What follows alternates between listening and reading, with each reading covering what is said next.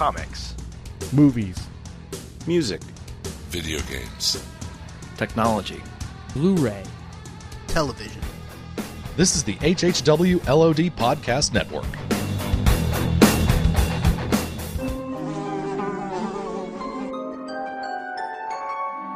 The world we know is gone. No internet, no GPS, no text messages, no podcasts. In a world ruled by the dead, we are finally forced to start living.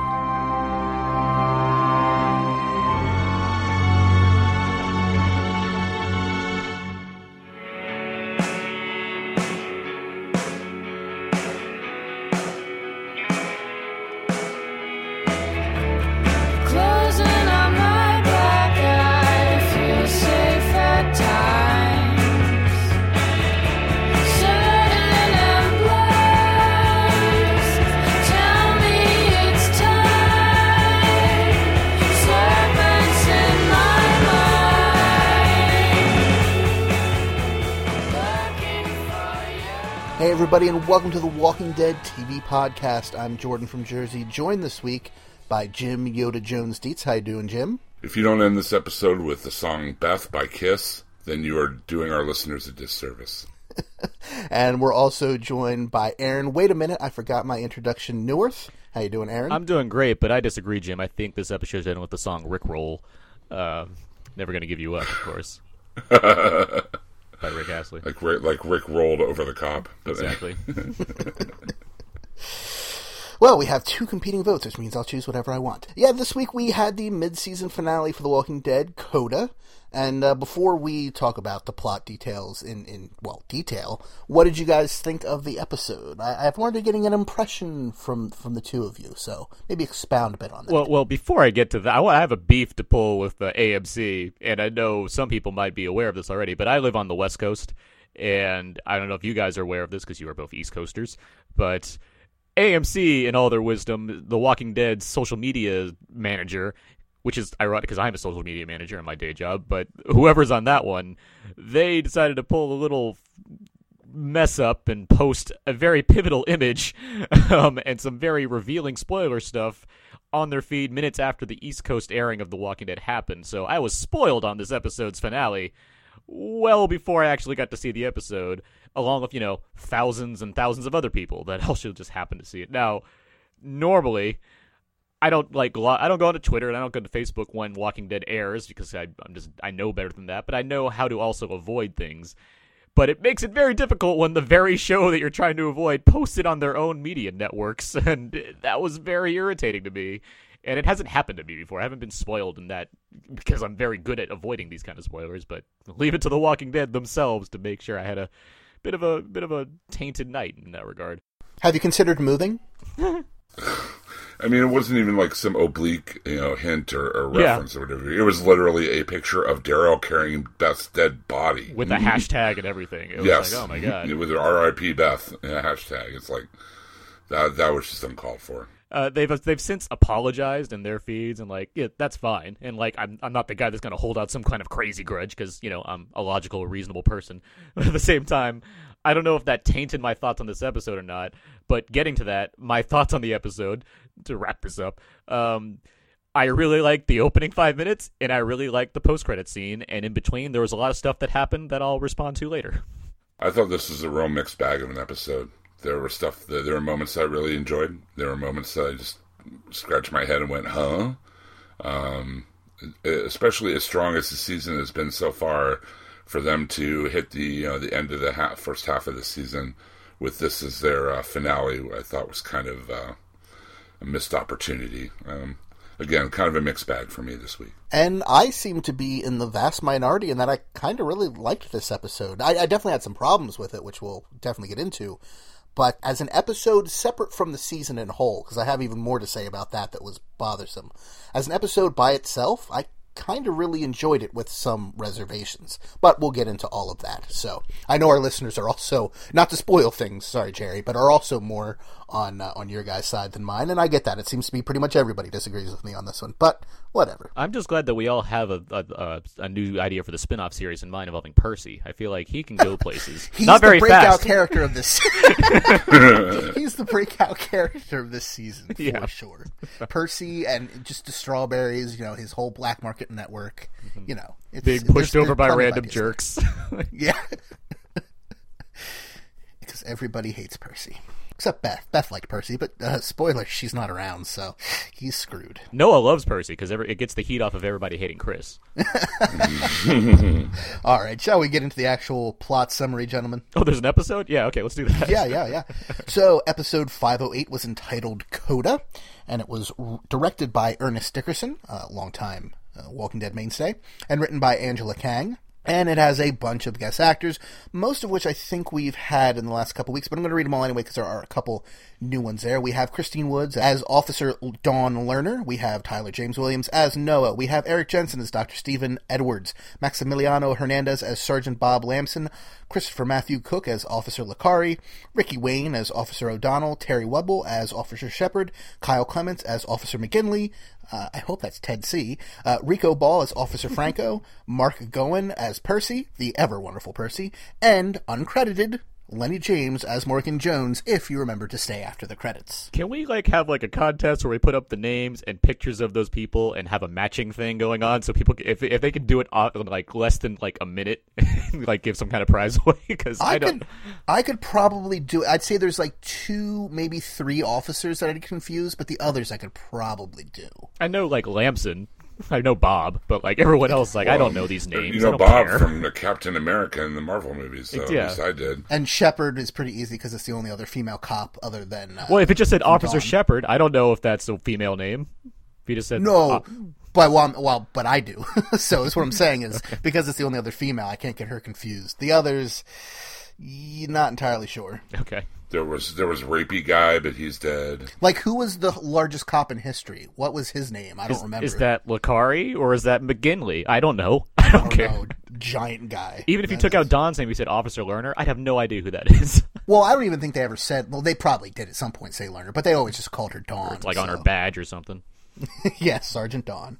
Anyway, this episode starts out with several different things happening simultaneously, where it's a little bit purposefully obfuscated, so you can't really tell what's happening exactly. You do know that Officer Lamson is trying to sever the plastic cuffs around his hand, or the plastic zip ties, whatever exactly it was, on a sharp piece of the front of the cop car he had come in, or the other cop car, I forget which one it was.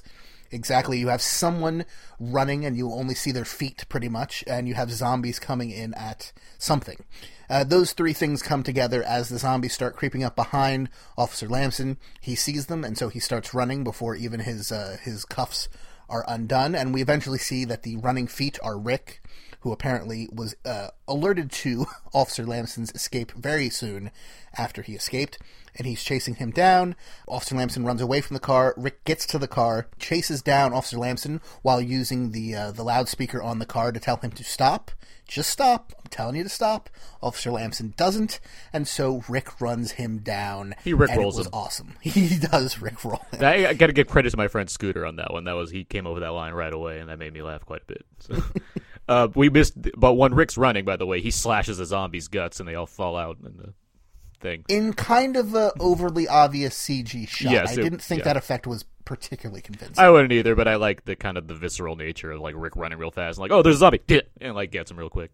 Agreed. I really like this opening scene, and we'll get to what happens next. We didn't even finish the opening scene yet, but I really like the editing choices made here to kind of give this kind of, I mean, if you're watching the show, you know what's going on, but there's still kind of an in media res type opening situation where it's just things are happening, and it's just really well edited. I enjoyed that. I thought that that Rick had other options here. He could have shot him in the leg or slowed him down or whatever, but by killing him, he kind of screwed his own bargaining chip. You know what I mean? I agree it's a cool sequence and a cool scene the way it was shot and everything, but I just kind of, I guess Rick is still a little crazier than I'm giving him credit for. Rick has no time for your nonsense. I guess not. He's like the 12th Doctor with a gun. I mean, I know Daryl had to talk him down the one time from killing the cop by explaining to him that 3 was more than 2. So, like Jim alluded to, once Officer Lamson is down and appears paralyzed from what we can tell and what is intoned by Officer Lamson, obviously there's no medical checkup being done at the time. I think he's more of just he got knocked down and he can't just get up because it hurts and his arms are bound behind his back. I mean, I'd have to go back and watch the scene, but I don't think he moves aside from his head at all for the next minute and a half he's on screen. I think it's just because he's hurt. Like he's not going anywhere. Rick's not about to let him get up and walk away again. Like it's just but he doesn't even squirm. He has a head injury. Like he did fall flat in his face essentially. Like He got hit by a car. yeah, I mean I don't think he's paralyzed. I just think he's not wanting to move right now. Well, it's irrelevant eventually because he pleads for his life. He has to be taken to the hospital, and Rick is having none of it. He shoots him in the head and then says, "Shut up," and returns to the group, which was awesome. Yeah, I like this badass Rick care mode. I enjoy seeing this in action. I understand. It's not that I'm saying that his actions are justified or whatnot, but if I'm gonna see a version of Rick, this is a preferred version that I enjoy at this current time. Yeah, like I said, it was a cool scene. I just kind of was questioning the logic of his actions when he was doing it, but I mean, it makes sense for him to do it. He attacked one of their people. He right. He was already lying to them, so or may have been lying to them, but he already tried to screw him over. So Rick returns to the group, and there's some discussion, will this result in violence between Rick's group and Dawn's group? Should we still try the deal, or should we just go in with the original plan?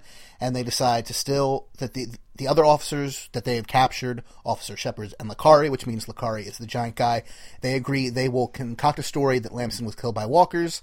They won't give up the ghost. They will. Am I even using that phrase correctly? I have no idea. They won't let Dawn in on what really happened. They'll go along with it. They just want this to be over, more or less. Which I believed. I had no reason not to.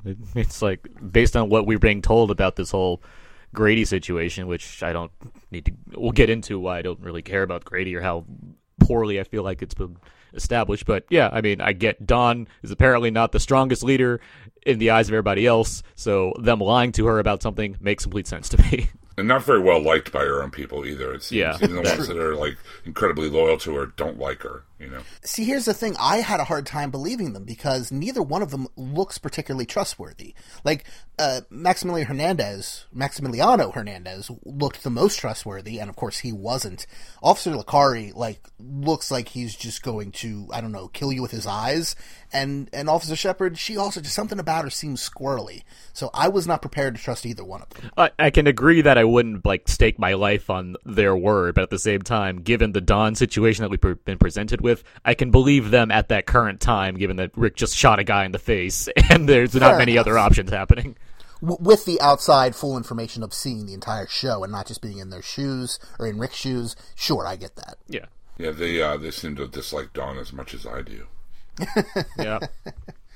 So at the hospital, order is starting to break down. One of the officers fails to respond to Dawn's attempt to communicate with them, and they begin to lose faith in Dawn's leadership. There is a scene between... Well, you have multiple things. You have Percy getting bullied by one of the officers. Beth tells him off. I believe Dawn tells him off. And then he gives him, a really creepy, rapey look. Super creepy, yes. For any of us who were complaining that early on we only really saw one evil officer, it seemed, in the first episode, it's pretty much confirmed that all of them are pretty awful. Yeah, they really made me aware that all these guards have evil switches on their backs and they've all been flipped on position. So. And they have this scene between Beth and Dawn where I really liked this scene. And the thing is, I wish it had been... This is what I was talking about with... this episode by itself I kind of really liked, but there were some things where, in the context of the larger season, I had problems with.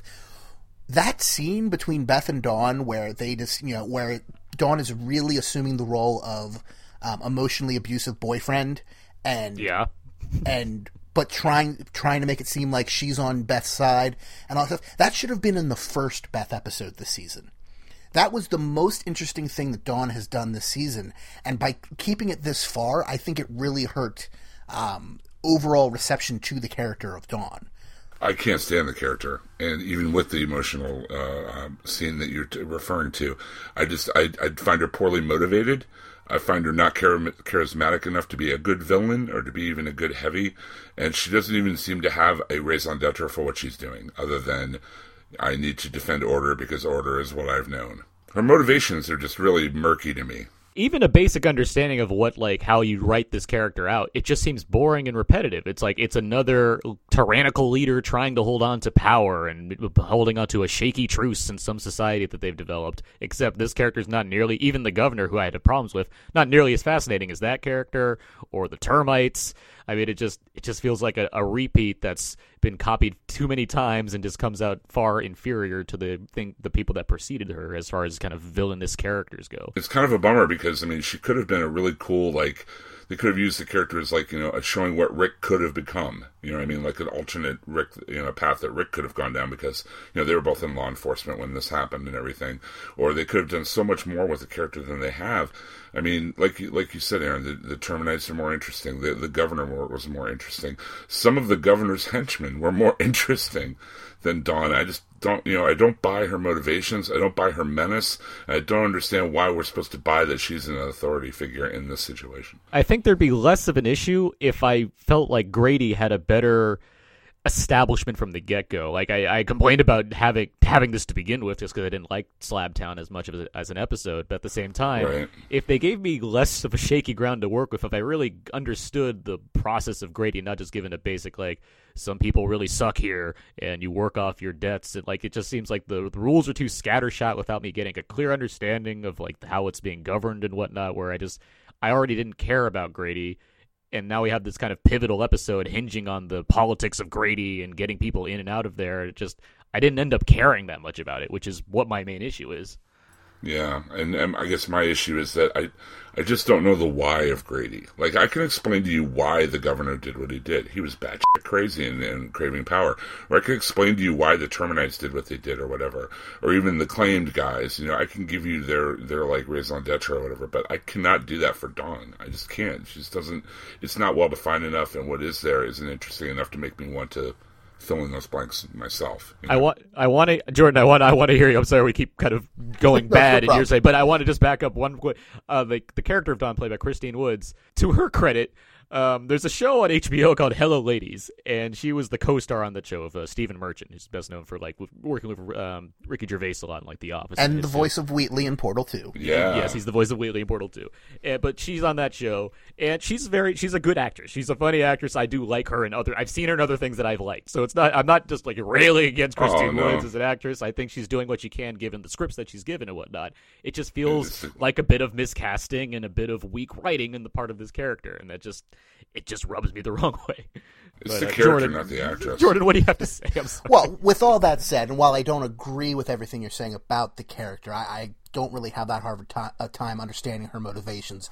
But that aside, that still loops me back around to my original question of if this scene in particular, before the violence and everything that comes in the second half of the scene, if this had taken place in Slabtown and we had expanded on the character and her motivations and the hows, wheres, and whys from there, instead of the repetitive nature of the character up until this point, do you think it would have served the show better? Do you think it would have served the character better? It's possible. I concede that. There's plenty of ways to make things better, and I think, yeah, if you had time spent on strengthening a character like Dawn and with having these conversations and, reconfiguring how Beth and Dawn interacted as opposed to just having her randomly slap Beth and having us have to pick up the pieces after the fact, that probably would have been more effective. So yeah, it's difficult to say, but yeah, yes, I agree. It could have been more. If you move various character-based scenes around and replace scenes that I didn't think helped Slabtown very much, sure, that probably would have helped the episode. And this episode. Like I've said, most of the scenes that Dawn has been in so far, I haven't had a problem with them. I haven't loved them, but I thought they were fine. But this was the first scene that made me go, oh, okay, I really think I get this character now, and I wish it had been way earlier. I think I still had just residual problems with the Slabtown episode, where it just felt like every scene in that episode was another random character that I'm not going to care about 3 episodes from now monologuing. And so getting more scenes of just Dawn, who a character I already am not a big fan of, monologuing towards Beth. 2 characters that die in this episode, by the way. It's like, so what are we really getting out of this in the long run? Beyond, like, oh, I get it now. And, like, I feel like I could have got what she got in much less time spent on these characters. So, but I'm just hearing lots of monologues between two characters, one of which is getting better, Beth, and the other is one that I just don't care about. And by the time this episode ends, I'm done with Dawn, and so her dying's like, all right, done good. And Beth, it's like, well, you were just getting interesting, and now we've just instead got to a shocking death with you. Like, it's just it's like things that just irked me throughout this, and the way it was put together. Yeah, I think if they'd gone a little further, a little better with the Slabtown episode and making us care about what was going on in Grady, I see your point, Jordan, that, you know, it would have had more gravitas when all this went down in this episode, but, you know, as it stands, you know, by the time they got to the scene, it just seemed like too little too late for me. Fair enough. I can't say they're not trying. I can give, we've, like, with Slabtown, we were kind of, and I know some people brought this up on the Facebook page, facebook.com/WTV podcast. It could have worked as maybe like a webisode series involving Beth. And I think at the point that we're at now in this episode, I'm much happier that this did get fleshed out to the point that it did. I'm not exactly happy with the results, but at least they tried to do something. I wouldn't say like I wish they did something completely different from this plot, because I don't think that's true. I'd rather see The Walking Dead try to be an ambitious television series as opposed to repeat something that, you know, already worked once and try their bets again. So like they're trying, and I credit where credit's due. There's a lot of interesting direction in this episode. I like some. We'll get to some of the scenes coming up and things like that. But yeah, it's just a lot of it just didn't work for me as well as they probably wanted it to. So the second half of the scene we get to is that one of the officers has overheard this conversation in which Dawn has admitted to several things she has done or covered up that the officer wants to use against her. He threatens to do so. There is scuffle's probably too minor of a word, but there's a fight, and eventually Beth ends up jumping in and pushing him down an elevator shaft. There's a fight with like heavy emphasis on Foley sound effects. There's a lot of like punching and walls being hit, and I was like, "Yep, certainly someone had a lot of fun scoring this scene." When Beth began this scene in the elevator shaft, like sitting in it with her legs over the thing, is like thinking about things. I was thinking this scene has to end with somebody falling down the elevator shaft, or else it's a waste of the setting. It's Chekhov's elevator shaft. Exactly. Yeah. Yeah. There you go. Later on, Beth accuses Dawn of manipulating her into killing both Officers Gorman in Slabtown and O'Donnell in this episode, who was the elevator shaft guy, because they were threats to Dawn's position, and she again says she's going to escape. Dawn denies it and says she's going to remember Beth's support by killing the guy. And during their conversation, right at the end, or at least this is where I noticed it, we see that Carol has woken up. It doesn't seem like Dawn has noticed, but it seems like Carol is awake and has heard most of the conversation. Yeah, my disinterest in Dawn led me to just watching Carol breathe for most of the shot. So yeah, I did. The end of this scene was she woke up all of a sudden, and obviously the next scene is like, oh, you're awake. What's up? Then we return to the church, or the church crew, for one of my other least favorite storylines. Although this one was at least the best of the Father Gilliam stuff, probably because he barely says anything. Okay, read on. So, Father Gabriel remember last episode, he fled the church, stepped on a nail. Maybe it was a Jesus illusion, maybe not, but we'll get back to that. Maybe we hoped he'd never return. Yes. Yeah. Well, except we knew he would from the scenes from next week's episode. But he gets to the school where the termites, the hunters, were hanging out, where they had eaten Bob's leg. And like we talked about the scene in the spoiler section last week, he finds the leg, he finds a Bible with a name in it, probably of somebody who knew and whose death it led to by not letting them into the church, just because that sounds like something he'd do because he's awful. Eventually, the walkers break out of the school, which I don't know that I had been exactly clear on that's what it was when we saw the termites there, that the walkers were trapped in the building. Yeah. I thought they were kind of like just on the other side of a wall, but yeah, it seems like this is like a school full of zombified people. That's kind of, actually, I completely agree, Jordan. That is kind of how I was taking it. They're just kind of more boxed away from them, not necessarily trapped inside of something. So yeah, it's neat to see that it's more clear now, I guess. Yeah. And so Gabriel limp runs back to the church, tries to crawl back under, can't quite make it, runs around to the front where they've set up not even really cow traps, but they've set up spikes to kill the zombies. He bangs on the door, which alerts Michonne and Carl to the fact that he was even gone in the first place. They have to chop the door, not to chop the door down, but chop down the wood they had nailed over the door to get him back inside. The zombies follow them. They escape through the floor the same way he did. A zombie falls into a machete, which was awesome. Yeah. His only kind of kill, Gabriel being he. Then they try to decide what they're going to do, and Gabriel says he can't keep running, and Michonne says they're not going to run, and she heads back into the church to slaughter the rest of the zombies. because Michonne's awesome. Carl also gets some awesome stuff to do, but it's mostly Michonne. As this whole, I don't even this stuff. I don't watch like the next. I don't wait for like I don't watch Talking Dead very much. I maybe watch like the first 5 minutes sometimes if it's because I'll watch the episode a few times and write the review, and then like it's like 1:30 at night. It's like, okay, I'll watch this, see what went on for a few minutes. So I don't get to the next week on scene or the exclusive clip scene. So I didn't, I knew there was something involving Gabriel, but I wasn't sure what that was exactly. All of that being said, last week I was very specific about my point of not caring about Father Gabriel because he just seems like a character that's going to inevitably cause harm to everybody else. And Sure enough, what does he do? He brings every zombie from one place to the one place that they can call shelter currently and ruins it for everybody. And it boggles my mind why this character's still with the group. It's like, this is where you get banished. Rick wouldn't have any of this. I don't know what Michonne's thinking. It's like, hey, let's bring him in the fire truck with us because he's a good guy at heart. We don't need him. He's not helping. This is too many cooks. There's too many guys. So, I mean, there were interesting things that they were trying to do with the scene. One, you have the reverse of fortune with him being the one trapped outside of the church, being pursued by zombies and trying to get back in. The same thing he had done to his congregation. I get it. You get some cool zombie killing action because that's pretty much the only place in the episode where you get much of that. There's a few zombies here and there otherwise that get killed, but it's mostly here. And then there's another weird crucifixion illusion, maybe, or possibly I'm reading far too much into this, but where they nail, after all this, they nail another board across the front of the church doors and use old school, like, really, like, probably 1920s, but they look like, classical representation of Jesus nails, if you will, into the door on either side of it. And that was just, after him getting, hit in the foot with a nail last week, seeing those old school nails being used on a board in that position here was really weird. I don't know if they're trying to do something with it, but it felt weird. Yeah, this is The Walking Dead. So yes, there's plenty of non-subtle imagery going on, and sure, if I have to choose between seeing zombies like fall into machetes and Michonne use her sword over seeing Dawn use an exercise bike, I'll choose the former. But it's just, there's so, like, the Gabriel stuff is just so, like, just idiotic decisions to me every step of the way. And yes, it comes from a character that's been established as basically a coward and a klutz, but my god, my eyes were just like stuck in permanent roll as I'm watching this guy lead hordes of zombies back to the damn church, like with the innocent boy, the woman, and a baby inside, and like begging to be let in. And I'm sitting there, it's like, we nailed the walls to not let this happen. Carl, get away from the door.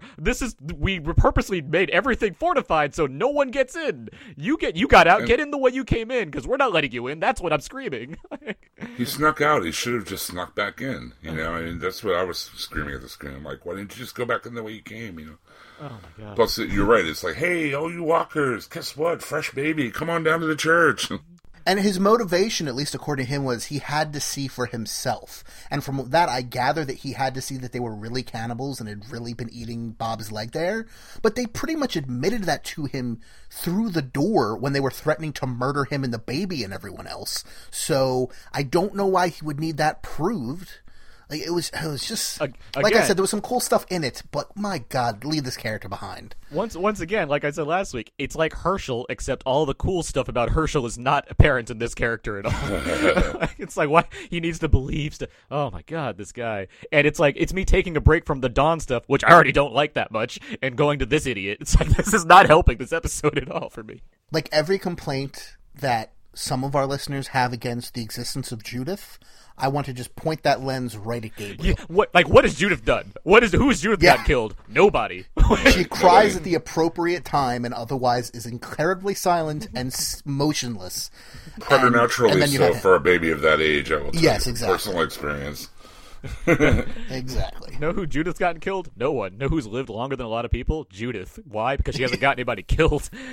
Exactly. Judith ain't out there leading a bunch of walkers to the church. I mean, what the hell? Also, we should mention who helps Michonne kill all the walkers inside is Abraham's group, who arrives on the fire truck. Basically, do they even crash into the building? They kind of crash into the spikes and stuff. The steps and everything. Yeah, they block the door. Yeah. That's essentially what he does. He just and they come help everybody. And they clue them in. Eugene's mission was a lie, etc. And Michonne informs Maggie that they know where Beth is, and they all decide to head to Atlanta. Seriously, the second Michonne said to Maggie. It's like Beth's alive. The look Maggie gives, I swear I thought she was going to say, wait, who, Beth? I thought Beth was dead. I have a Beth? That's more my thought. It's like, there's a Beth. Beth. I seem to remember her. And like Glenn walks up, is like, yeah, your sister. Oh, yeah, sister. All right, that yeah, Beth. Yeah. So meanwhile, in Atlanta, Rick has the first of a couple showdowns at the OK Corral with a pair of officers from Dawn's group, and he proposes the trade for Shepard and Lakari for Beth and Carol. And there's some nice moments here, such as where they ask where the rest of his team is, and the rest of his team, who all have sniper rifles or other various accoutrements pointed directly at those officers from the top of buildings. I believe it's Sasha shoots one of the walkers who's approaching Rick and the group. Yes. And Rick waits a beat or two and then just says, they're around, which was awesome. Yeah, this like all the Rick stuff is solid. This episode, like I have no complaints about Rick and the gang. Like they're doing their thing and it works. Mm-hmm. It's straightforward. It's simple. There's not too much. The discussion that happens is the one we talked about earlier, which is the other cops lying for the sake of lying to make Dawn feel whatever. But I like this part portion of the episode, and yeah, like that meetup scene, like the way it's shot, like we talked about it last week, I think in the closing segment, like it has this kind of Western vibe to it. Like it feels right. It feels good. So they agree to the trade, and Rick's group meets Dawn and her officers at the hospital. Beth packs up her stuff, and we see her hide a pair of scissors or sutures, probably the same ones from Slabtown, in the cast on her arm. The trade is very tense, very good scene in general. Yeah. They trade one person at a time, one of Dawn's officers for Carol, and then the other officer for Beth.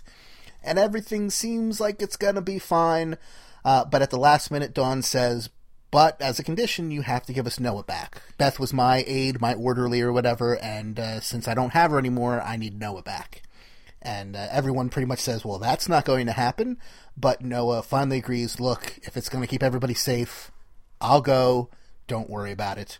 Beth gives him a hug, but then she turns to Dawn and tells her that she knows now what she needs to do, and she stabs Dawn in the shoulder with her scissors, causing Dawn to reflexively fire her gun, shooting Beth in the head and killing her instantly, which causes a distraught Daryl to shoot and kill Dawn in response. There's a lot of tension in the scene because there's a lot of Dutch tilts going on.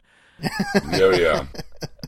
It was a very Dutch Angle room, that's for sure. Now, yeah, as I said, AMC kind of ruined the fact that this was going to take place, but at the same time, it is shocking to see, how it happens, because I didn't know what was going to happen, and yeah, seeing Beth suddenly take a bullet in the face, and like in the angle on that shot, and again, I watched this episode like 3 times to write the damn review, so I'm like, I see Beth's like head explode like multiple times in one night. I'm sure that's a GIF somewhere. Back and to the left. It was pretty brutal. And to the left. That was something. And then I was like yelling at my room. It's like, where's Daryl? so he's gonna react to this. Sure enough, walks right out and shoots Dawn in the face. And so a lot of tit for tat going on. And Dawn's gone. So yay enough. But yeah, I mean, as far as shocks go, sure, it's shocking. Even spoiler aside, it's a shocking thing to take place. Oh yeah, I actually exclaimed when it happened. Like, it surprised me. It's, yeah. As far as what it means for the show, like you don't need Beth, and if anything, I should have. Not that I like try to predict who dies on the show, but it makes sense to me looking at it now that Beth is the one that goes, because the show is. We've basically inserted an entire plot line involving just Beth just to keep her on the show while everything else seems to be working just fine without her. So it makes sense that you don't really need her on the show at this point, given the large ensemble cast and the fact that most of the other characters are a little bit more interesting, although Beth has become a stronger character despite my gripes with the episodes involving her this season. I mean, it's a shame. She's gone. The shock is shocking because that's what shock is. So... Yeah, it's not so shocking though, because it's The Walking Dead. I mean, we expect cast members to die in the course of the season. At least I do. I mean, having read the comic and watched the show this long, I mean, granted the scene itself had the shock, but afterwards I was just like, oh, well, thank goodness Dawn is dead. I don't have to listen to this boring character anymore. I mean, Beth has been around, for a while, but like you said, Aaron, she's kind of become extraneous since being abducted, and. The only service she's like provided for a few seasons now is singing the dramatic song at the end of the episode when we get the recap of where everyone is. Well, and watching Judith. Yeah, she's become something of a punchline in that regard. And with that Tyrese said, watches Judith more, you know. With that, and we should get back to there's a Tyrese Sasha scene we skipped over too. We should get back to in a bit. But, true. But yeah, Beth has become something of a punchline involving the song stuff. And given that a lot of people were predicting Carol might be the one that bites it this season, given all the development we had for her character, it almost seems like a kind of a sleeper miss that no one was really thinking about Dawn, or at least not voicing that opinion as loudly, because Beth got just as much characterization this season as well, to an extent, to which it led to her being the one that died, which, as we've kind of brought up on the show before, the characters that get suddenly a lot more character development tend to be the ones that get bumped off the show, with like the exception of like Rick for obvious reasons. So Jim, I understand. That's a show that's one of the things about it is that it has shocking character deaths. That's something that goes with the comics, and that's something that goes with the TV show. And yeah, I'm not really, I'm not emotional about Beth dying. I don't really get emotional about the show in general, despite, certain things that take place. But when was the last time we had like a major character death? I guess it was like Herschel. Was it like? Well, you had Bob, you had Herschel. Major. Bob. Yeah, Bob. Well, I would say Bob is about as major as Beth. She's been around longer, but in terms of actual doing stuff, probably about the same. I guess more of like major, shocking. The little girls deaths were around for. I mean, the shockingest death was probably Carol killing. Mika and the other one, whose name escapes me. The other one, yeah, her. Lizzie and Mika. Lizzie. Her. Yeah, Herschel. I'm trying to think of any others. What was the doll's name? That's gonna bug me now too. Oh, I remember it was funny, but I don't remember what it was, like Matilda or something, or Esmeralda. It's a P. I think it's a P. Hold on, I can find it. Priscilla. Find it. Penelope Winterbottom. It's like Penelope something. Oh my god. But I guess I meant more of like shocking death. So yeah, the little girls, that'd be a good one. Herschel's a good one. Like Bob's more of, you knew Bob was gonna die, I think, because he was bitten. And like, it wasn't shocking that he died. It was just more of an inevitable. And my point, what I was trying to get at though, is that we haven't. There was like a time in season 3 when they got to the prison, when it was like T-Dog and the wife, Lori. These characters. It was just like one after the like. There's a lot of deaths happening like every week. It seemed. And like Andrea died at the end of that season. Yeah, it was like it seemed like there was a lot of character deaths, and that was something I was not necessarily complaining about, but something I was kind of noting is like, how much is too much, guys? Like, how much are we trying to shock versus how much are we trying to tell an effective story? So I could appreciate them trying to bring like an arc to a close and using a death as a way to put that together as well. Like, there's the way it came together. That makes sense to me. Was I a fan of how everything went down to get to that point? Not necessarily, but at the same time, at least we can move on. And yes, we got to see Emily Kinney provide I think she did a good job with the Beth character, given that I've constantly kind of put her at the bottom of the list in terms of Walking Dead characters. So, the fact that she stepped up her game and got more to do, I can appreciate that. But yeah, so here we are. So this leads us to our, let's say, third standoff, which is after Beth and Dawn are dead, where everybody's pointing guns at each other, when it's finally Officer Shepard who steps up and says, everybody put your guns down. It was between Beth and Dawn. They're dead. It wasn't our fault that Beth died. We're kind of happy that Dawn died. There's no reason for anybody else to get shot, and everyone reluctantly does put their guns down. Dr. Edwards proposes that Rick and his group stay at the hospital, but Rick turns that offer down pretty quickly, and instead he offers anyone in the hospital who wants to can leave with them. But apparently only Noah does, which was really surprising. And as they exit the hospital, they encounter the rest of the group. Maggie breaks down when she sees Daryl carrying Beth's body. And Daryl has already been crying the entire time. Oh, yeah. In the post-credit scene, you see Percy trying to catch up to the guys. He's like, wait, I wanted to come too. At the time, I was like, wait, no one else? Like, it's supposedly so horrible there. And we've seen it's pretty bad in the hospital. And no one else follows Rick's group. Dawn was bad, but she was the one kind of keeping everyone else in check. But I guess Rick and his group also do look like crazy hill murderer people. So, yeah. I don't know. I guess in retrospect, can buy that even Percy would decide to stay behind. Griselda Gunderson is the name of the doll. Griselda Gunderson. I don't know where a little girl comes up with a name like that, but there you go. I had no qualms with the who was leaving and who was staying as far as the hospital goes. Like, it seems like Noah, the least he could do is come with Rick and the gang, since he works so hard to try and make everything work out. But yeah, as far as like emotional states go of characters, been a bad year for Maggie, who lost her father only a few months ago, and now has to deal with being told that her sister's alive, only to arrive to see the corpse of her sister in the arms of Daryl with a giant head in her hole in her head. So not a great time to be Maggie right now. And I could, despite our joking about Maggie not seeming to remember the fact that she had a sister. Sure, the sentiment's there. You can see in her eyes that she looks devastated that her sister has died, and that it's presented right there in front of her as opposed to being told about it. So. Before we get to the post-credits scene, Aaron, you had mentioned the scene with Sasha and Tyrese.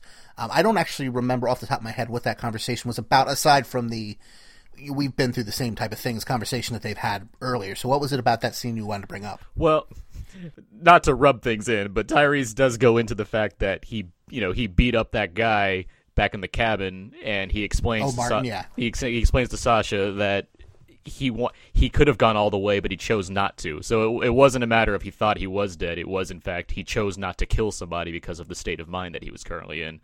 But he's also and the main intent of the scene is that Sasha shouldn't beat herself up over making certain decisions or whatnot, because she's dealing with a lot of things. She's dealing with the Bob stuff and just the nature of the world that they're in general.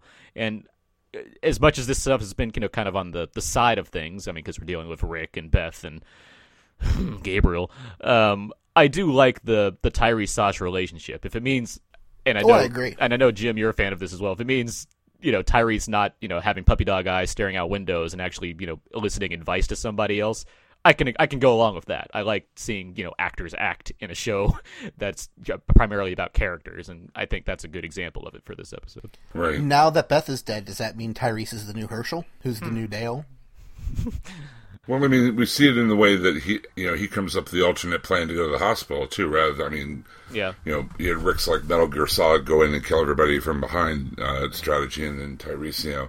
It's definitely part of his character. I don't know. I'm a big fan of Tyrese in the books, and I'm starting to become more of a fan of Tyrese in the show as it goes along. I think it's still trying to just shake it out with him, given how they've gone about getting his character to a certain point. So I guess we have to just kind of wait and see what kind of awesome he can become if that ever is going to happen. I guess I'm waiting to see what the status quo is when we get back to after the midseason and see who's doing what. Yeah, because I could kind of see, and this is all speculation, but aside from maybe a few scenes set directly after this, I could see them doing another time jump in this season to kind of get past the grief, and so they're not dealing with that constantly. But we'll see. Yeah.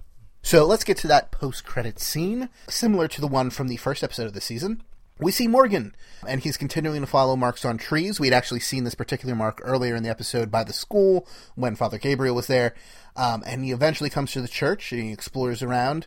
And he kind of, it almost seems like he's setting up a shrine, for lack of a better term, for a moment, and taking a moment of prayer and reflection or whatever.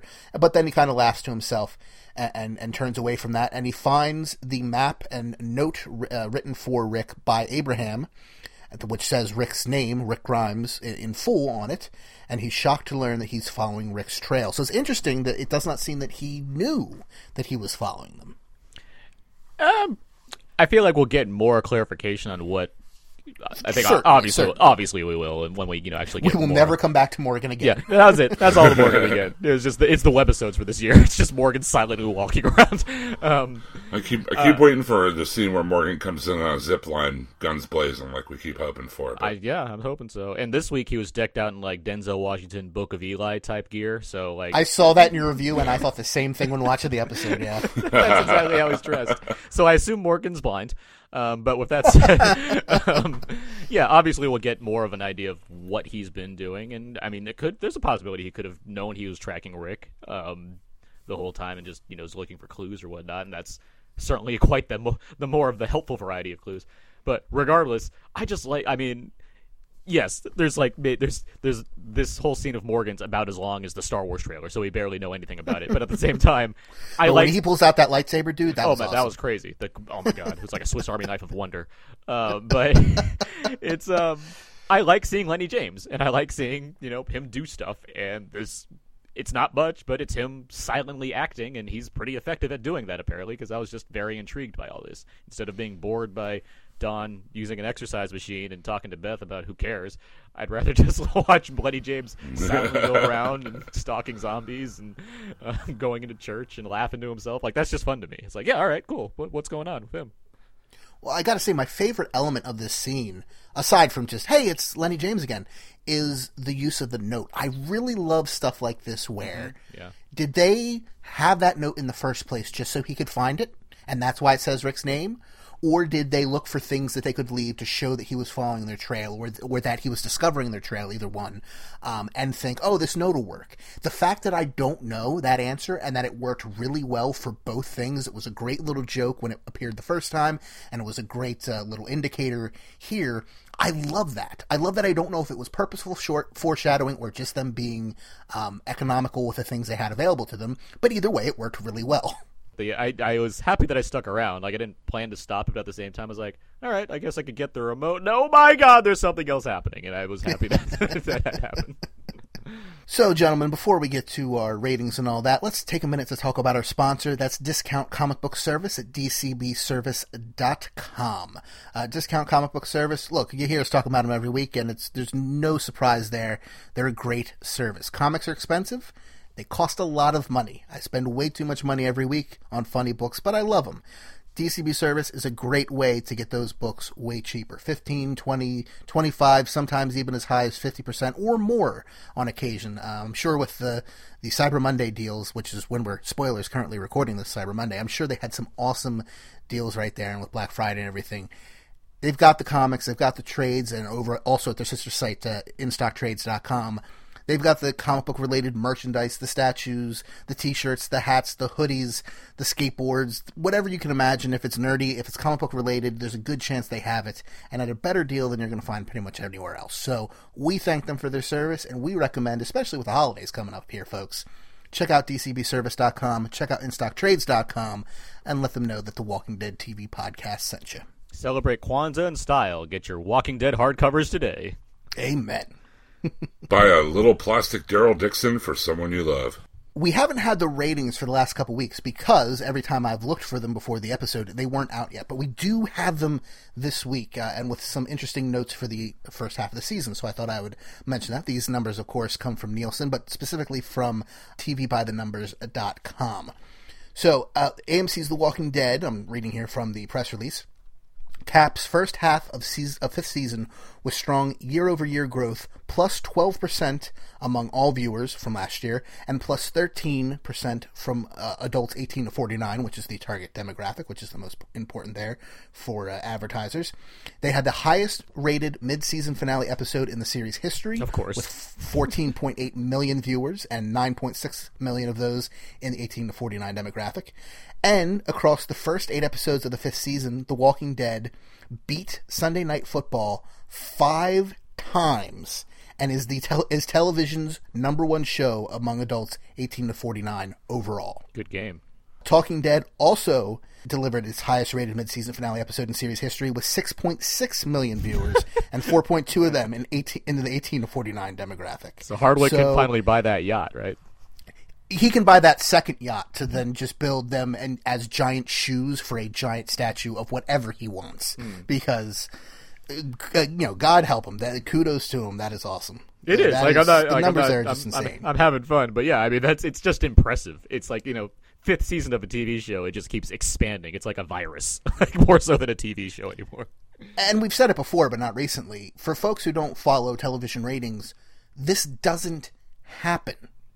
You do not have a show on cable that just gets on cable, but even on networks either recently. You do not have shows that start out strong and just keep getting stronger. Maybe in the second season you get a bit of a bump if a show had really good word of mouth, but a show plateaus very early in its run, and then ratings drop consistently year over year.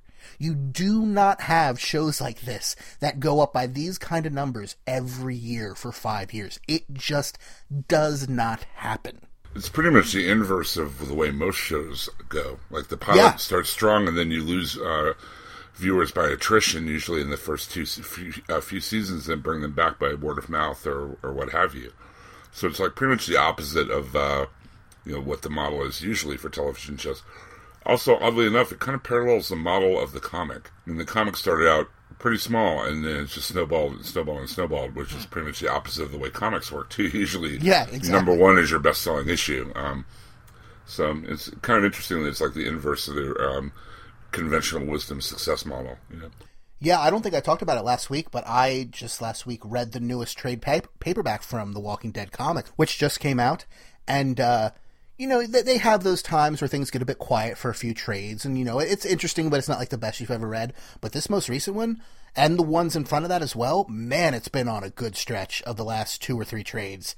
I am super into the comic right now, so if you were behind on the comics, catch up, because they're doing some really cool things right now. I feel like terrible because hardcover 10's been sitting on my table in front. I can literally see it in front of me right now for a good month and a half now, and I've still not read it. I'm so busy. It pains Is that me. All Out War, or is that hardcover number 11? I think it might be All Out War. I don't know, but All Out War is great, and this new one that just came out is also just fantastic. Hardcover 9 had issue 100 in it, so going off that, I still don't know exactly, but yeah, it might be at least the road to All Out War, because I think they're up to the 120s now, and there's 12 issues per hardcover. But either way, it's been on a really good stretch right now, so I definitely recommend it to people who have fallen behind.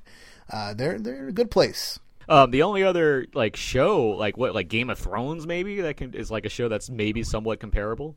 Yeah, Game of Thrones, the last half season of Breaking Bad had a big bump for it, but its numbers were still really small. I mean, yeah, it was never a powerhouse ratings thing. Like Game of Thrones, no. Game of Thrones freezes internet servers from everybody trying to get on HBO Go to watch the damn thing. Yeah. So maybe, and even there, its numbers are, and granted, it's a pay station, yeah. but it's less than Walking Dead by a considerable margin. But maybe when those are pretty much the two examples. Maybe when we finally start our Game of Thrones podcast, Winter is Cozy, we'll talk about the ratings then. So, gentlemen, let's give our ratings of this episode. Our Buster ratings, 1 to 5, 1 being the worst, 5 being the best. Jim, what did you think of this episode? I have to give this one a 3.75, and that's been my lowest rating for this whole season, because it's been a pretty solid season so far, in my opinion. It just, the parts of it that worked really well. The bits with Rick were really good, I thought, but then other parts of it just did not grab me as much. The whole, as you mentioned, the whole Father Gabriel sequence and stuff, a lot of that didn't make any sense to me at all. Why, and even though he's been sheltered like that, why would he make such a bonehead move? So like I said, this episode is kind of a mixed bag for me. There are parts of it I thought were very cool, and parts of it I just did not appreciate and kind of scratched my head. I'm glad that Dawn is gone. I know that's callous to say, but at least she didn't hang around for us to really, really hate her like we did with Lori. So 3.75 for me. Aaron, what'd you think? I'll be a little bit lower at a 3.5. And even that's still positive. That certainly doesn't mean it's a bad episode of television, because I certainly didn't think it was a bad episode of television. And I know, listeners of this podcast, if you think I'm just yelling at the flaws in this episode, I apologize if it makes it seem like I'm just really negative on it. But I just did have gripes with it. And I think it's because I feel like Season 5 has mostly been very solid. Just like Jim said, this was his lowest rated one, but for the most part, it's been a very solid season so far, even with Slabtown as an episode where I wasn't a huge fan of either. I've liked a lot of things in that episode with Beth and whatnot, but just the season in general, I really liked the opening of it. I really liked some of these character episodes. I really liked the Abraham episode a lot.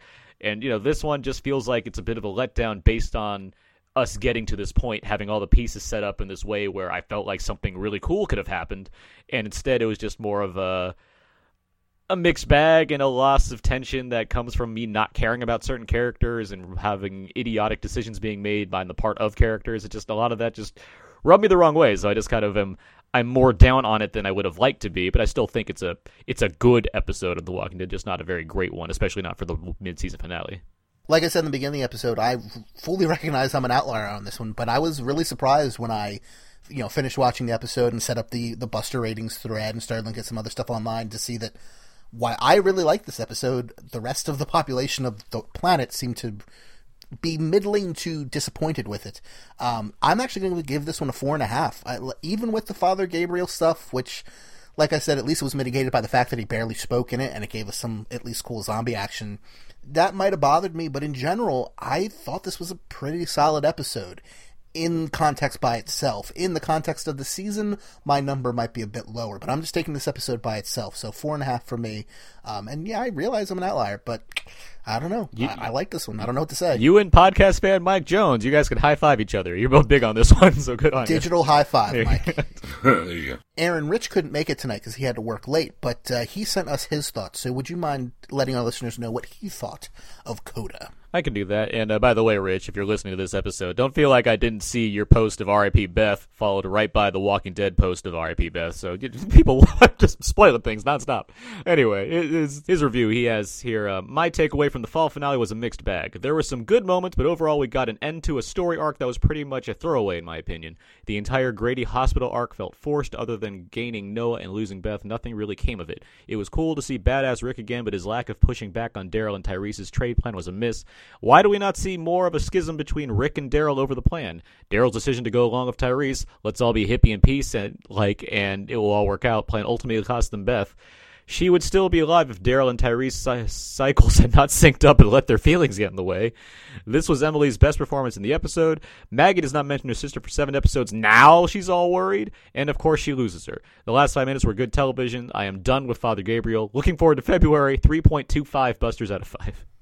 Now, since you have his text still there in front of you, he didn't text it to us, but the text of his email, what was he saying about him thinking there should be a schism between Daryl and Rick? Because it seems to me Daryl has gotten whatever comeuppance there might be already from that he lost Beth. He's still, well, yeah, but true. Like, who's going to be mad at who at this point? That's very true. I guess my real question. That's very true, and that goes into what's going to happen in the next couple episodes, I guess, and how he might regret going about certain plans, although I kind of doubt that we're going to see much more of Daryl reacting to the choice that was made and how to go about things, because really there wasn't a problem with the plan. There's a problem with Dawn, and there's a problem with Beth, really. I mean, Beth's the one that stabbed her and got shot in the face.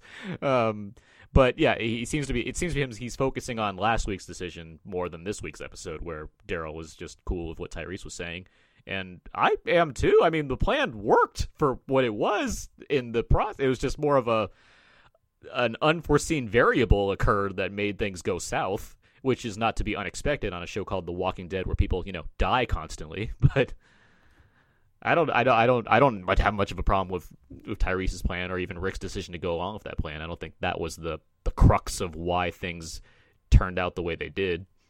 Fair enough. I still think it was a bad plan, but I can't wait to see how they deal with that in the second half of the season. I mean, do we want to walk through what the other plan was? Just Rick killing everybody and maybe getting out alive with everybody? Like, would there be no possible bad things going on in that plan?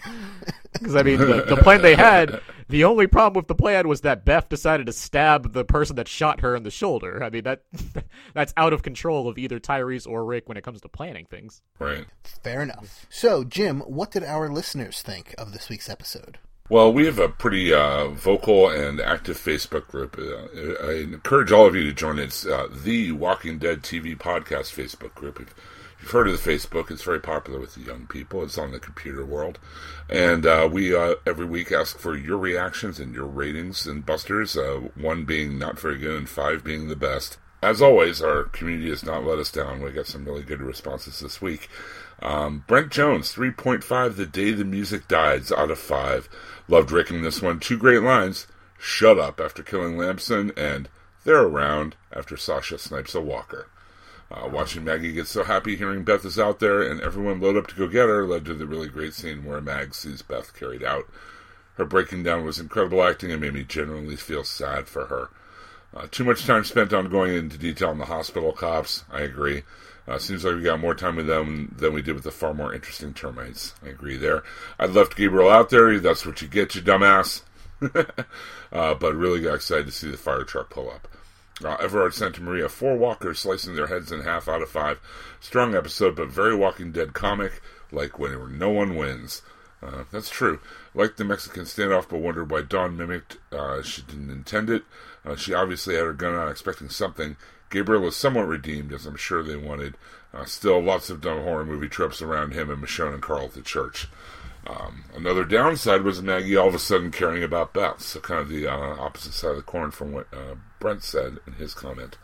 I Tan Buono, 2.5 boring backstories. I was very disappointed in this mid-season finale. They spent way too much time with unimportant characters, and the whole Maggie Beth fiasco, don't get me started.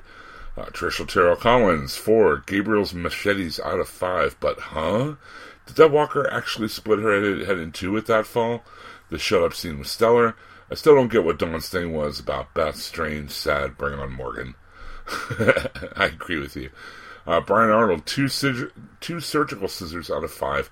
A lackluster storyline treated with more gravity than it deserved, and a poor way to kill a major character. The cops were uninteresting villains, and even though I wasn't a big Beth fan, the character I thought deserved better than this. Pamela Burton, 3 busters. I was really sad to see Beth die, and seeing the actress cry on The Talking Dead was sad as well. But I think Maggie's reaction would have been more impactful if they at least had her mention or wonder about her sister sometime throughout the season. Something that Aaron brought up as well. Daryl crying felt more sincere because he at least tried to look for her. Also, the episode was slow at times, and stuff with the cops was boring, and Gabriel leading the schoolwalkers to the church was predictable. Susan Monk, 3 too little, too late confessions out of 5. Hey, I remember saying that. Some cool Walker kills. Our team really works well together. The hospital cops didn't have a chance when they came out to meet with Rick in the parking garage. It was great to see him in a gun belt again, by the way. Sad about Beth, but glad her departure was more emotional than a death during a hostage situation on another show, currently in its final season, but that's a story for another podcast. I'm not sure which one show she's referring to there. Robin Young Sanders, 3 busters. The best I come up with for this episode is meh. I thought it was a little better than meh, but I get where she's coming from. David J. Gary got 4.5. My heart was actually racing from the tension in the last 15 minutes. What else can I ask for? Also, the baddest of ass we've seen of Rick so far. Craig Dumont at 4.5. Crazy Rick's drawing his Crown Vic out of 5. Loved Grand Theft Auto style mowdown of Officer Bob. Also, Michonne had some great kills. Bear Mercurius score was pure movie quality. And Morgan hated Grady Bunch characters that are boring and one-dimensional. Glad to see them go. R.I.P. Beth. I know there's a lot of Beth hate out there, but I would honestly rather see her survive instead of Noah. I liked where her character was going.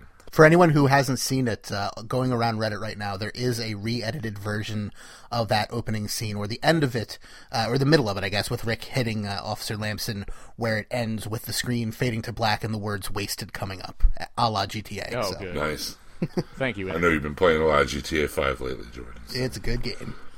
Max Sofer, 3.5 bloody fire trucks out of 5. This was okay as an episode, but kind of weak for a mid-season finale. Beth was finally getting interesting. Stupid Dawn. Mike Jones, 5 silent singers out of 5. Rick Grimes back in fine form in a solid episode from start to finish. Ernest Dickerson delivers. Mary Turkpecki, 4 dead doodlebugs. 2 things saved me from being utterly disappointed. Rick Grimes shut up and the last 10 minutes. I think I'll need to revisit the first half and with any hope appreciate the hospital arc. Right now, I feel it didn't work. I'm kind of with you on that one. Shame about Beth, even though her singing annoyed me more than I actually liked. I actually liked the character. Let's face it, she's done more than Tyrese. Oh, man. I hope we get more of Morgan in the second half, too. Shaylin Benson Vega, 4 Rick rolled cops out of 5. Hey, you came up with that, too, Aaron. I love that Rick is on full comic book mode. AMC spoiled it for me when they posted a picture of Daryl holding Beth immediately after the episode aired. Ian Timms, 4 out of 5 missing stop signs. Not as action-packed as I'd hoped. Still some odd decisions. Enjoyed the footstep direction. Hezron Mack, 3.5 hostage exchanges are bad ideas. Tyrese's out of 5. The open and ending were stunning. The middle was a mixed bag. The talks with Beth and what's-her-name seemed clunky. I guess he means Dawn. The Terminus villains had more intrigue to them and would have been better candidates to flesh out, and the stuff with the Reverend was irritating. Luke Smith, despite knowing it was a possibility, I'm absolutely gutted. Beth is gone. Glad Carol is still with us, though. I like that we got to see Rick mow down someone down in a vehicle, reminding me of the prison story arc in the comics where he ran down Martinez. That is true. Monica Smith Anacito, 3 What's Up with Dawn's out of 5. I really just didn't get Dawn in her whole interaction with Beth. I'm with you on that one, Monica. It took up so much of the episode, I guess they needed to set up the ending. I still didn't get it. What a waste of a character death. Maybe someone can explain that to me. Also, I totally agree with Pamela Burton's earlier post. Her assessment was dead on. Maggie's reaction, though sincere, would have had more weight if she'd been holding out hope that Beth was alive all this time. Richard Chopper Cherry Charrington, my favorite name to say week after week. I finally caught up after my holiday in the USA and just watched the mid-season finale. I've got to give that episode 5 Bob's Decaying Barbecued Legs out of 5. That episode was up there for me with the season opener. Loved it and loved the little Morgan teaser at the end. Really can't wait for February for the second half of the season. Daryl Taylor from the Taylor Network of Podcasts. I did enjoy the scenes at the hospital, but the church scene seems pointless to me. Overall, it gets 2.5 scissors out of 5. Leo Cavallo, 4 out of 5 close-up headshots. Good episode overall. I can't wait to see how they tap the Morgan story with the rest of the group, since it's obvious he is still a good period of time behind them. Jimmy Tucker, 4.25 official AMC Walking Dead Facebook page spoiling Beth's deaths out of 5. I watched The Walking Dead on Mondays via iTunes, and last night about a little after 10 Eastern I was scrolling through Facebook, and the official Walking Dead Facebook page had a huge image of Daryl carrying Beth and the message R.I.P. Beth. Oh, I thought the episode was, yeah. I've seen a lot of people complain about that. I thought the episode was good. Thought Rick's portions of the episode were the strongest. Like seeing more of Morgan at the end. Robert Nigro, 3 senseless deaths of singers out of 5. I need to rewatch this episode, but I doubt the rating will change. I feel the logical as many above me expressed are usually covered over decently on first view by the show's renowned zombie kill action, but then under some more measured thought, fall apart. Roger Austin gives it 4 impaled walkers. Nice build to the episode with a great ending that left me with a tear in my eye. The second half of the season should be interesting, with Morgan getting closer to and reuniting with Rick. And how far gone is Rick after murdering the cop he didn't have to? Offering to take in any patients, quote-unquote, seemed to redeem him, especially considering Beth had just been killed. But how much more of the humanity Rick's been fighting to hold on to will he lose in the near future? Should be good stuff watching that journey. And finally, Sarah Ann Howard. I did like this episode. I give it 4 out of 5 fire truck rescues. The Father Gabriel Sweet sequences were the weakest of the episode. Why is that character still alive? Michonne got some kick-ass katana action in there, though, and with Judas strapped to her back, she is the baddest of badasses. Yeah, I got a little Lone Wolf and Cub vibe off of that for a minute. Yeah. I'm glad the Grady Memorial arc is finally complete. So thankful Carol survived. While I've not been a big fan of Beth, I think that she should have at least been able to get the kill on Dawn and been killed by a stray shootout bullet rather than a straight-on kill shot. That stupid Dawn person. Wonderful acting by the team. Norman Reedus' reaction to Beth's departure was so spot on, as was Rick's reaction. He thought they had a done deal, and Andrew Lincoln showed his anguish in losing Beth at that last moment. While Maggie seemed disconnected emotionally from her sister, her devastation at seeing Beth in Daryl's arms at the end was so heartbreaking. I am so excited to see Morgan approaching and can't wait to see him cross paths with Team Rick. And dang, February for more WD? That sucks. And if you too would like to submit your reviews, thoughts, opinions about the Walking Dead TV show, if you'd like to be able to keep up on the latest news and announcements. Also, there are links in our Walking Dead TV podcast group to reviews that Aaron writes every week for The Walking Dead, although he has a break now until February. But you can read all his reviews from the first half of this season at theyoungfolks.com, and there are links there in our Facebook group to that. So check that out as well. Yeah, it is. Well, of course, man. It is I do like doing the write-ups, as you guys know, and I, even as much as I'm kind of yelling about this episode and I'm doing the same in the review, I do try to inject my humor into it, which I hope I'm doing on this podcast as well. And it also is going to be nice to take a little bit of a break, because it is a lot of work to do a whole write-up review like within a few hours for, several weeks at a time. So looking forward to getting back to it. And it's not just this show you write up. You write up Gotham every week too, right? Yep, and I'll be writing up other shows as they come on, and I know I wrote about The Americans, and that'll be coming back soon next year. Yeah, so. Great show. Mm-hmm. But yeah, there's a lot of cool things you can find in our Facebook group.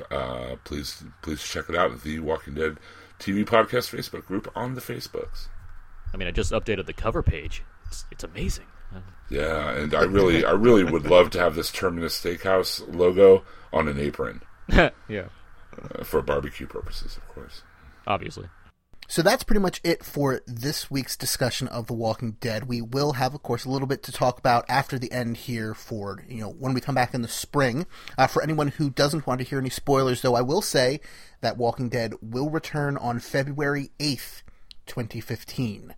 And we'll probably have a few episodes in between here and there. We've got a few plans. We'll keep them secret for now, but you'll find out eventually. But so February 8th, 2015 is when The Walking Dead comes back, which means you can expect to hear from us, at the very least, very soon after that. But until then, you can contact us by leaving us a voicemail at 972-798-3830 or send us an email, wdtv@hhwlod.com. That's right, it's a brand new email address. Hopefully it's a little bit easier for everybody. wdtv@hhwlod.com. But just check out hhwlod.com for all of our great shows, like Half Hour Wasted, which just put out a brand new show yesterday. The Long Box of Doom, The Black Box, out now with Aaron and Abe. Aaron, what are you and Abe talking about this week? Actually, this week, because there wasn't a major movie release, we're talking about just a lot of news items, movie-related news items in general, and including new trailers for Star Wars and Jurassic World and stuff like that. And last week you talked about the Hunger Games Mockingjay, which is a very fun episode. Yeah, thank you for that, yeah. And of course, Jersey Shore, the Ichabod Crane Cast, which also just put out a new episode the other day, didn't it? The Ichabod Crane Cast has put out a new episode recently, and this week is the season finale, or the fall finale of Sleepy Hollow, so we'll have a new episode coming up this week as well. Very nice. You can hear lots more of Jim and many more HHWLOD personalities on the DC TV podcast, or you can hear some of the other folks on It's All Connected, a Marvel Cinematic Universe podcast. If it's nerdy, if it's fun, we're probably talking about it on at least a couple shows. You can find them all at hhwlod.com. You can follow us on Twitter at HHWLOD_network. I'm at Jordan from Jersey. Aaron is at Aaron's PS4, and Jim is at Yoda Jones. And so until there's no more room left in hell and the dead walk the earth, remember, we'll see you next year. Have a good week, everybody. Bye. See ya. And we don't have a lot of information for the mid-season premiere next year, but here's what we have. Of course, spoilers, if you don't want to know anything, stay far away. But here's what we know. It'll be on February 8th, 2015. It'll be directed by Greg Nicotero and written by Scott Gimple, which is, as we've seen so far, a pretty good team when it comes to producing episodes, writing and directing there.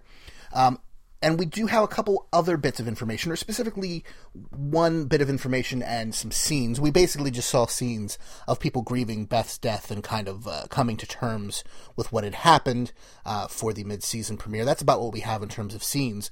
But we did have a very interesting bit of information from Kirkman. And I'm going to be vague here because I don't want to spoil anything from the comics.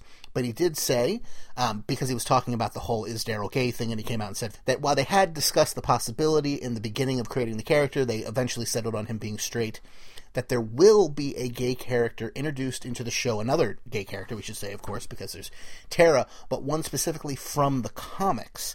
And for anyone who's read the comics, there's only been a handful of gay characters, very interesting ones, but only a handful, and at least to my memory, all of them showed up in one specific area. And anyone who's read the comics knows what that means and knows something of what that might mean where the show is going, and anyone who hasn't, well, you haven't been spoiled, aside from the fact that we'll have some new fun characters. I'm sure lots of fun new characters next season, or next half of the season. Kirkman also said to expect the show to be very different next year, that they're going to be trying out some new things that they haven't done before, which of course they do every year. Yeah, okay. But he made it seem like the format would be different than anything we've seen so far. It'll be more sitcom-y. I'm interested to see what that means. Yeah. There'll be a laugh track. Rick, I'm home. There'll be a lot more flashbacks, Lost style. And, I don't know that would completely bother me. I've liked what they've done with flashbacks so far. I mean, I don't know if I'd want to see it every episode to the extent that Lost did, but they could do more flashbacks. It wouldn't bother me. Did you also read what Kirkman said this week about how he kind of regretted doing the CDC episode when he did? Yeah. Yeah, I'd read that earlier. He didn't like the way that wrapped up. He thought Edwin Jenner was a much more interesting character, but that also they shouldn't have given so much information about like France and stuff, if I remember correctly, because the comic never deals with what the rest of the world is doing. Yeah. I completely agreed with Kirkman on what he was saying about that. With that said, I get the reason to do something like that because it's a show for people that don't necessarily watch zombie movies, so they're not always in tuned on the rules of zombiehood. So providing some kind of episode that gets into that a little bit, I can see how that would make viewers of a show like this feel less alienated to the world of zombie media. So I see where it comes from. I get what you're saying. My biggest complaint with it, and I think this is kind of where Kirkman is going with this, or at least this is my reading into it based on my own opinion, but is that it led many viewers to think, okay, the cure is a thing that we should be looking that for too, or should be expecting. Yeah.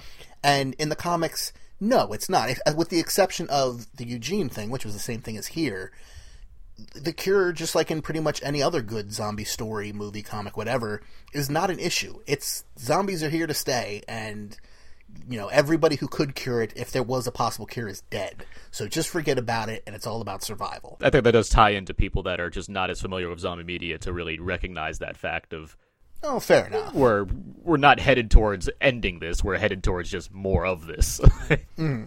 I just felt like it was stuff that they didn't need to explain. I mean, why explain more than, I thought that was like one, I mean, not to go back to Star Wars like our previous thing, but I thought that was one of the weaknesses of the prequels, is that they felt they need to explain everything. I mean, and a lot of times in a story, it's better, there are things that you don't really need to explain. There are zombies. And then there are trade negotiations. Right, exactly. and that's fair. And I haven't rewatched season 1 episodes in a long time, but it'd be interesting to do that for like commentary or something in the future. But with that in mind, the other thing is that it is going into the characters. It's exploring who Rick wants to be in this world versus who Jenner decides to be, and I see where that episode comes from. An episode that we all like. We don't dislike. We don't dislike this episode or whatever. But I mean, it's. And it seemed like Kirkman was mostly talking about the fact that the rest of the world was also working on a cure. That was the big detail that he didn't like including. He also didn't like killing off Jenner so early, I believe. Yeah. Which I kind of agree with. He was that was Noah Emmerich, I believe. Yes. Yeah. And he was excellent in the role. Who's on The Americans now. Currently, yes. Was. He is, yeah. So, anything else about this half season before we sign off? I think it's been a strong half season. I think after the more character-driven half season we had before, where the group was kind of broken up and they got to focus on individual characters, that this has been kind of a roller coaster ride all along. I mean, we've had some really, really cool crescendo moments in this half season. So, I mean, overall, I've been really happy with it. Well, here's looking forward to the second half of season 5. Have a great week, everybody, and we'll see you definitely in February, but I'm sure we'll have quite a few things coming out between now and then. So stay close to the feed, and have happy holidays. Beth, I hear you calling, but I can't come home right now. Me and the boys are playing, and we just can't find the sound.